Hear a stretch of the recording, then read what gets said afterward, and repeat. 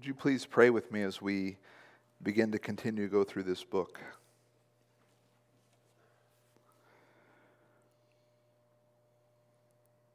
God, I come before you as I do every week and ask that you would lead. God, that your words would be spoken and not mine. God, I pray that we would remember the immeasurable hope that we have in your Son, Jesus Christ.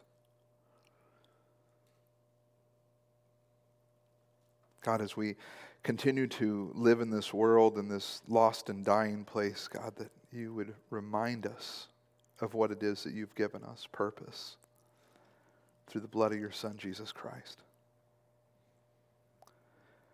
That's not only for us, God, that other people would see the hope that we carry, the inheritance that we've been given, the treasure in earthen jars.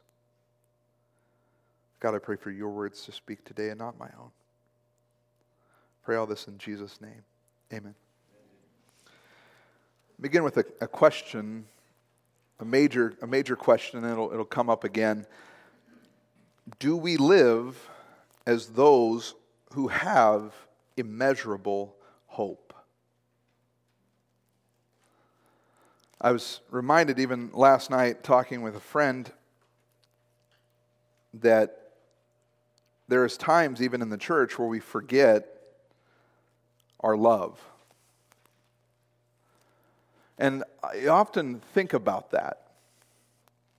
And sometimes it's really easy to get into the rut of life and just continue to move forward and just continue to strive towards the completion of a thing. And I think for the Ephesians, we have a little highlight years later. If the letter to the Ephesians is written around AD 62, right around there, we flash forward to about AD 92 to 94, and John receives a revelation, and one of the churches that's addressed in Jesus' revelation to John is to the church of Ephesus.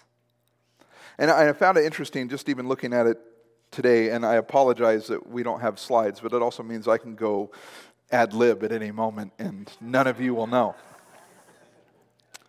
So be patient with us as we attempt to try and figure out what's going on with our technology here. But in Revelation chapter 2, verse 1, it says, "To the angel of the church in Ephesus write the words of him who holds the 7 stars in his right hand, who walks among the 7 golden lampstands. I know your works, your toil, and your patient endurance, how you cannot bear with those who are evil, but have tested those who call themselves apostles and are not, and found them to be false. I know you are enduring patiently and bearing up for my name's sake, but you have and you have not grown weary." But in verse 4, Jesus says this to the church in Ephesus, "But I have this against you, that you have abandoned," or in some translations it says, "forgotten the love you had at first. Remember therefore from where you have fallen. Repent, do the works you did at first. If not, I will come and remove your lampstand from its place unless you repent." And I can continue going on. It talks about Nicolaitans, and I don't feel like going into all of that necessarily today. But even for this church in Ephesus, the one that Paul begins writing here, and he talks about the thanksgiving and the hope and the appreciation for this church in Ephesus and all that they're facing. And we talked about the temple of Diana and how one of Paul's companions is dragged into the theater and he's brought before this court, and all these things that they had already faced very early on, that at some point it just continued to wear on them and wear on them and wear on them to the level that they had forgotten their first love. And I wonder, for us, brothers and sisters, my friends here at Redwood and anywhere else, have we forgotten sometimes our first love? Have we forgotten what it was to have immeasurable hope? In our process of talking about being the threefold follower of Christ, the first one's submitted, and we've kind of stuck here. And in the process of being submitted, do we submit even to the fact that Christ has already accomplished things in our lives? We talked about shame and how shame holds us back, and we constantly are reminded of the things that we've done, and we might even try and live as if though Christ can't forgive me of some sin, but Christ died for all sins. If we just believe in Him, be obedient to Christ, that we would be forgiven of our sins. Do we live like that? And we talked about last week, and we'll bring it up again too, that it's not just for you. That the forgiveness that you've been given, the inheritance, that future payable upon death thing is for everyone to see. I was reminded this week that we don't even spend enough time. We talked about prayer the other week, and I was reminded something that my grandma always taught us. And some of you who have been here at Redwood for a while, you might remember ACTS. ACTS. Adoration, confession, thanksgiving, and supplication. Something my grandma always taught us growing up, and I was reminded of.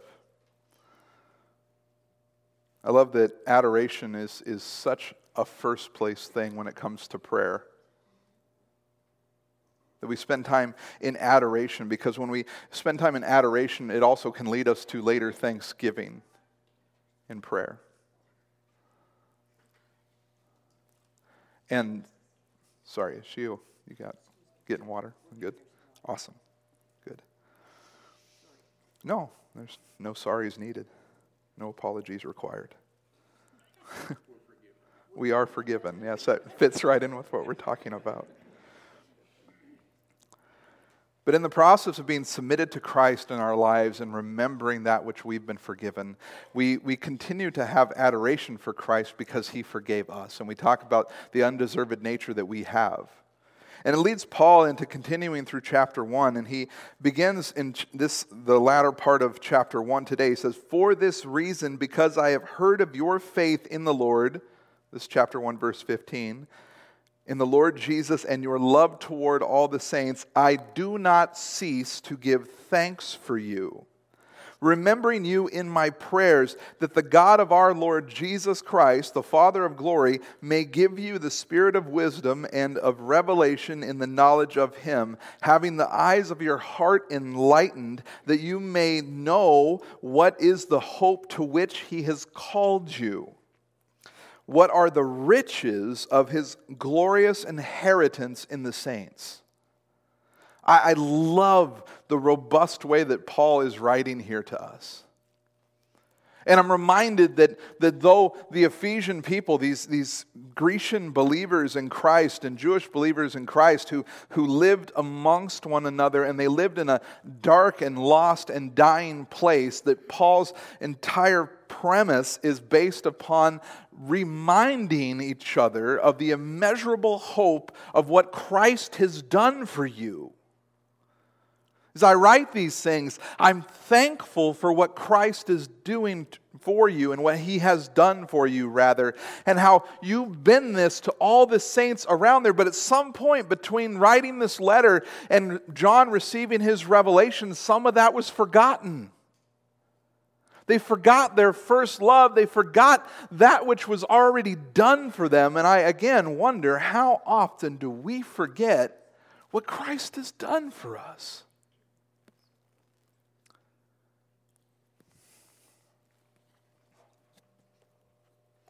As those who've been blessed with salvation through the sacrifice of Jesus Christ on the cross, who have been purchased, no longer slaves to sin, we have this immeasurable hope. But when we walk out of these doors, when we walk out of this place here at Redwood, and we go into Grants Pass, and we're faced with situations, whatever situations you have at work or at home with your children or with your family or whatever it is, your neighbor. Does anybody have a neighbor that doesn't get along with you? No? You guys all get along with your neighbors. Wonderful. Do you all get along with your children? Like honestly? Like all the time? No, I'm just joking. When we carry about our day, do we carry about our day as those who have been saved? Now, I might be speaking to the choir for some of you on this, and I might divulge a little bit of myself that there are times when I don't live that way. There are times during the week or whatever it is. I know we just had this one where we played in Wairika the other day, and every call that I made on the field of football, right, was literally a loss of down or some problem that happened. It didn't work out, and it's really easy to forget immeasurable hope even there. And if you don't even believe me, if you're a fan of a football team, like a team that loses all the time, right? Like some of our friends who are fans of the Kansas City Chiefs, they might have been people who had no hope in that moment. And you say that, and it's a little silly, and we laugh at it, but how sad is it that there are people right now who have to go buy a new TV because of that game? We laugh at it. But really, deep down, somebody has placed all of their hope on the outcome of a game.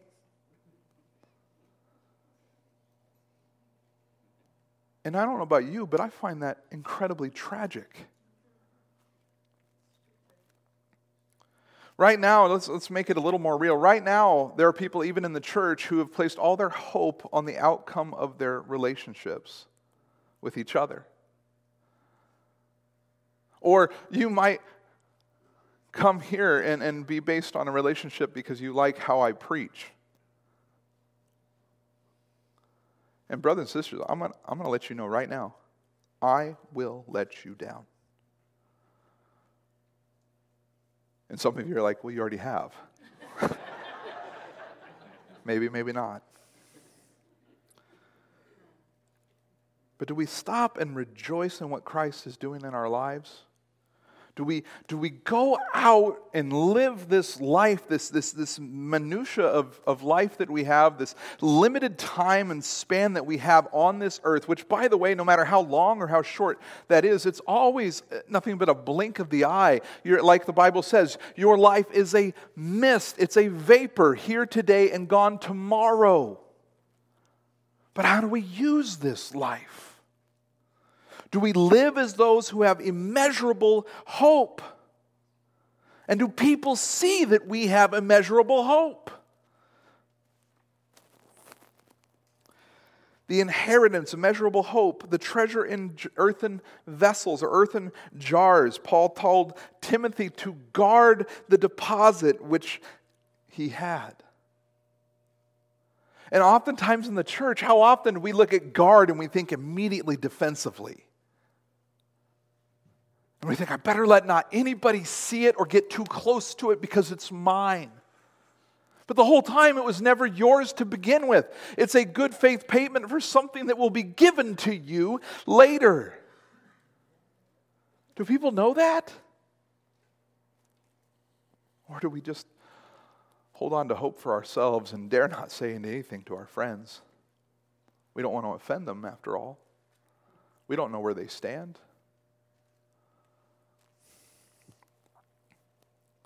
I love how Paul continues to say here in verse 19, and what is the immeasurable greatness of his power towards us who believe, according to the working of his great might that he worked in Christ when he raised him from the dead and seated him in his right hand in the heavens, far above all rule and authority and power and dominion, and above every name that is named.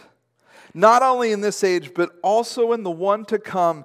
And he put all things under his feet and gave him as head over all things to the church, which is his body, the fullness of him who fills all in all. That sounds amazing. No matter what it is that we face in this life, it's been given to Christ. Furthermore, if we need more evidence, just go to the book of Colossians, and Paul writes something very similar to the people of Colossae. He says this in chapter 1, verses 15 through 20. He is the image of the invisible God, the firstborn of all creation, for by him all things were created in heaven and on earth, visible and invisible, whether thrones or dominions or rulers or authorities. All things were created through him and for him. And he is before all things, and in him all things hold together. I'm not even finished, but just there, I don't know if you read that and you go, wow, God set his Son above all of this. All of our problems, all of our hang-ups, all of our relationships, all of the issues in finances or government or whatever is going on, that God is over it all. Yet we live every 4 years in a panic of who's going to sit in an office. Or every year, or every 2 years, or every time that legislators get together, or every time something goes awry in your life, you panic. Why? Because you forgot the immeasurable hope that you already have. How quickly is how much of a memory issue do we deal with? And again, we talk about that, and we're talking about it here, and some of you feel like maybe I'm stepping right on your toes, and I'd be stepping on mine too, because how easily do we forget that Christ already did it? For those in the past, and those today, and those in the future. Christ already took care of it. That's why we as Christians can gather and we don't mourn as those who have no hope, that we can mourn with a rejoicing of this isn't goodbye, but see you later when we lose people, right? Then when we can say as Christians, money gained is money lost. Because we serve a God who's bigger than our issues. But do we really remember that? Do we really remember and live as those who have immeasurable hope? Verse 18 in Colossians chapter 1 just continues to say, and he is the head of the body of the church. He is the beginning, the firstborn from all creation, all things. I'm sorry, I messed that up. Let me turn to it. Sometimes that's just a lot easier, isn't it? Than apparently you notice your own typos.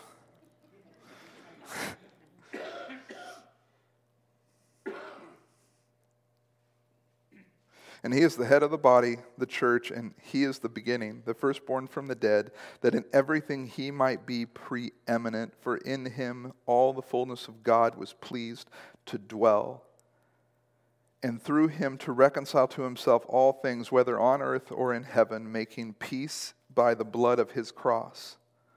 And you who were once alienated and hostile in mind, doing evil deeds, he has now reconciled in his body of flesh by his death, in order to present you holy and blameless and above reproach before him. If indeed you continue in the faith, stable and steadfast, not shifting from the hope of the gospel that you heard, which has been proclaimed in all creation under heaven, and of which I, Paul, became a minister, or the word servant. What a reminder. What an amazing and beautiful reminder that that's what Jesus did. And I find it funny, it's always easy, we can always armchair quarterback things that happened in past, right? Like, well, if I were there, I wouldn't have done that. Well, isn't that nice? If I were there, I wouldn't have written this, I would have written that. Well, how pretentious of you. But isn't it amazing that we have this reminder from Paul? And isn't it even more amazing that we know that the grace of God can cover a multitude of sins, right? And that he would later continue to tell the Ephesian church, he didn't say, what? You're out. You forgot your first love, so boom, see you later. Sorry. One strike, you're out. But even in what he's telling the Ephesians later in Revelation chapter 2 there is, I'm warning you. Rekindle your first love. What was the Ephesians' first love that they forgot was the exact same thing that Paul is talking about here. Remember the immeasurable hope. What is the immeasurable hope, my friends? It's the grace of our Lord Jesus Christ. The blood which covered your sins on the cross. It's this hope that we have some part of here, right? The deposit, a good deposit, as Paul tells Timothy. But it's something that's going to become so much more beautiful when we reach that final day here on this earth.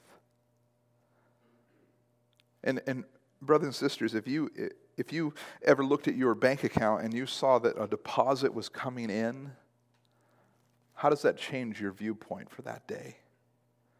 Like I'm talking about tax season, right? If you get tax returns and you see that little notification in your bank, you're like, you're getting something from the IRS tomorrow. Do you walk around like, I just don't know what I'm going to do? I don't know how I'm going to handle this issue. Or do you walk around like, I have problems today, but tomorrow there might be a solution to some of those problems. And if we treat money that way, why don't we treat eternal life that way? It's the reality is, as everybody else, my friends, is watching you deal with the problems you have in your life. They're trying to see, is there something to this faith, this relationship that you say that you have with Jesus Christ, this hope, this salvation, this stuff that you have that makes you happy? Is there something real? Is there something tangible about it? As if, are we talking about this as some historical event or as living history in our lives? I think that's why Jesus says this in Matthew 5:13 through 16. It's one of my favorite verses, but because before the cross, Jesus establishes what we are to be doing with hope that we have. When he says, you are the salt of the earth. Right? Now, salt is amazing, isn't it?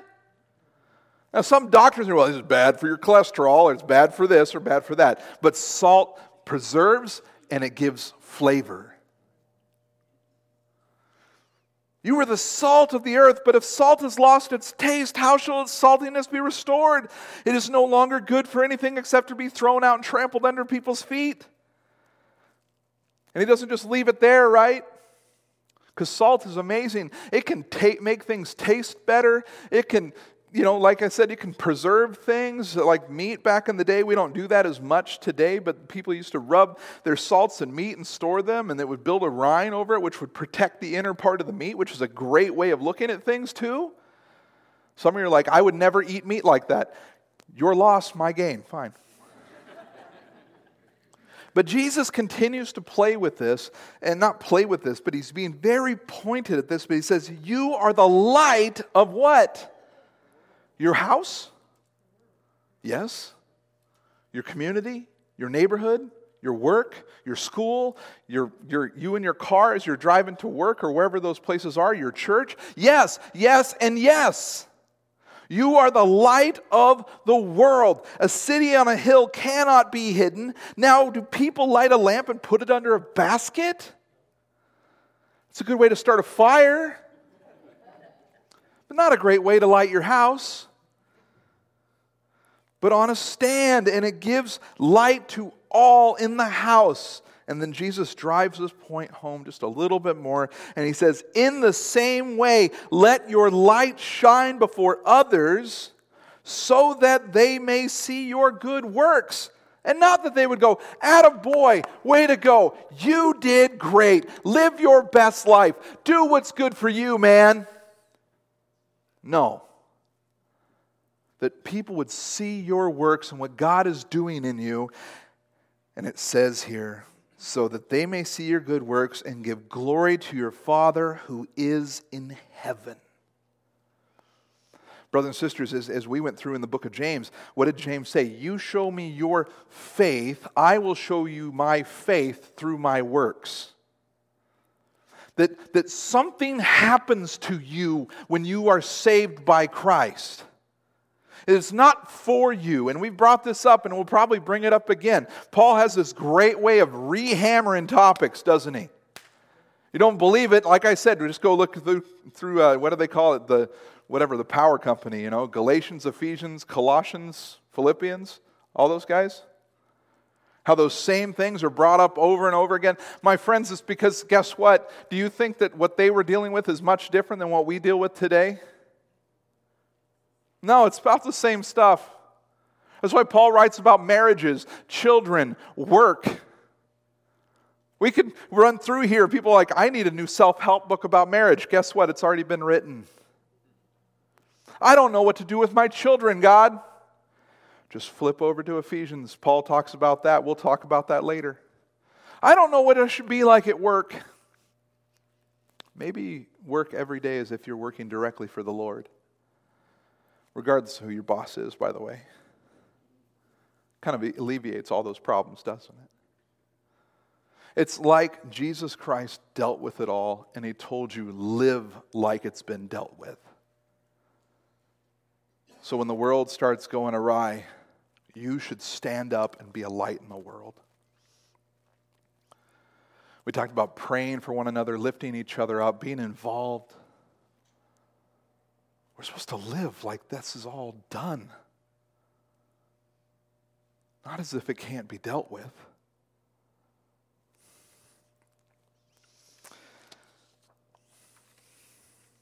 Jesus was building upon the same concept that our immeasurable hope or salvation is about being a light, not something to be hidden. So I re-asked that question again in our so what about us moment here. The major question I asked before is, do we live as those who have immeasurable hope? Do people see that you've been forgiven of your sins? Do you hold your head up high and not some prideful, arrogant sense, but do you realize that you have been forgiven and that you've been given this great gift of salvation, which is to be shared with other people so that they might be forgiven, that they might go out and that they would go out and share that with other people too? I guess you could put it another way. Is your life infectious? Not in the sense of like just charismatic or having charisma, but that when cruddy things happen, when, as a good old phrase, and some of you might not like me saying this, but do you embrace the suck of life? When life doesn't give you what you're asking for, when your prayers go unanswered, seemingly, is Christ still your king? When you don't win the lawsuit, when you get fired from your job, when your marriage falls apart, do you still have immeasurable hope? When friendships die, when you're betrayed, do you still have immeasurable hope? Did Christ take care of all that?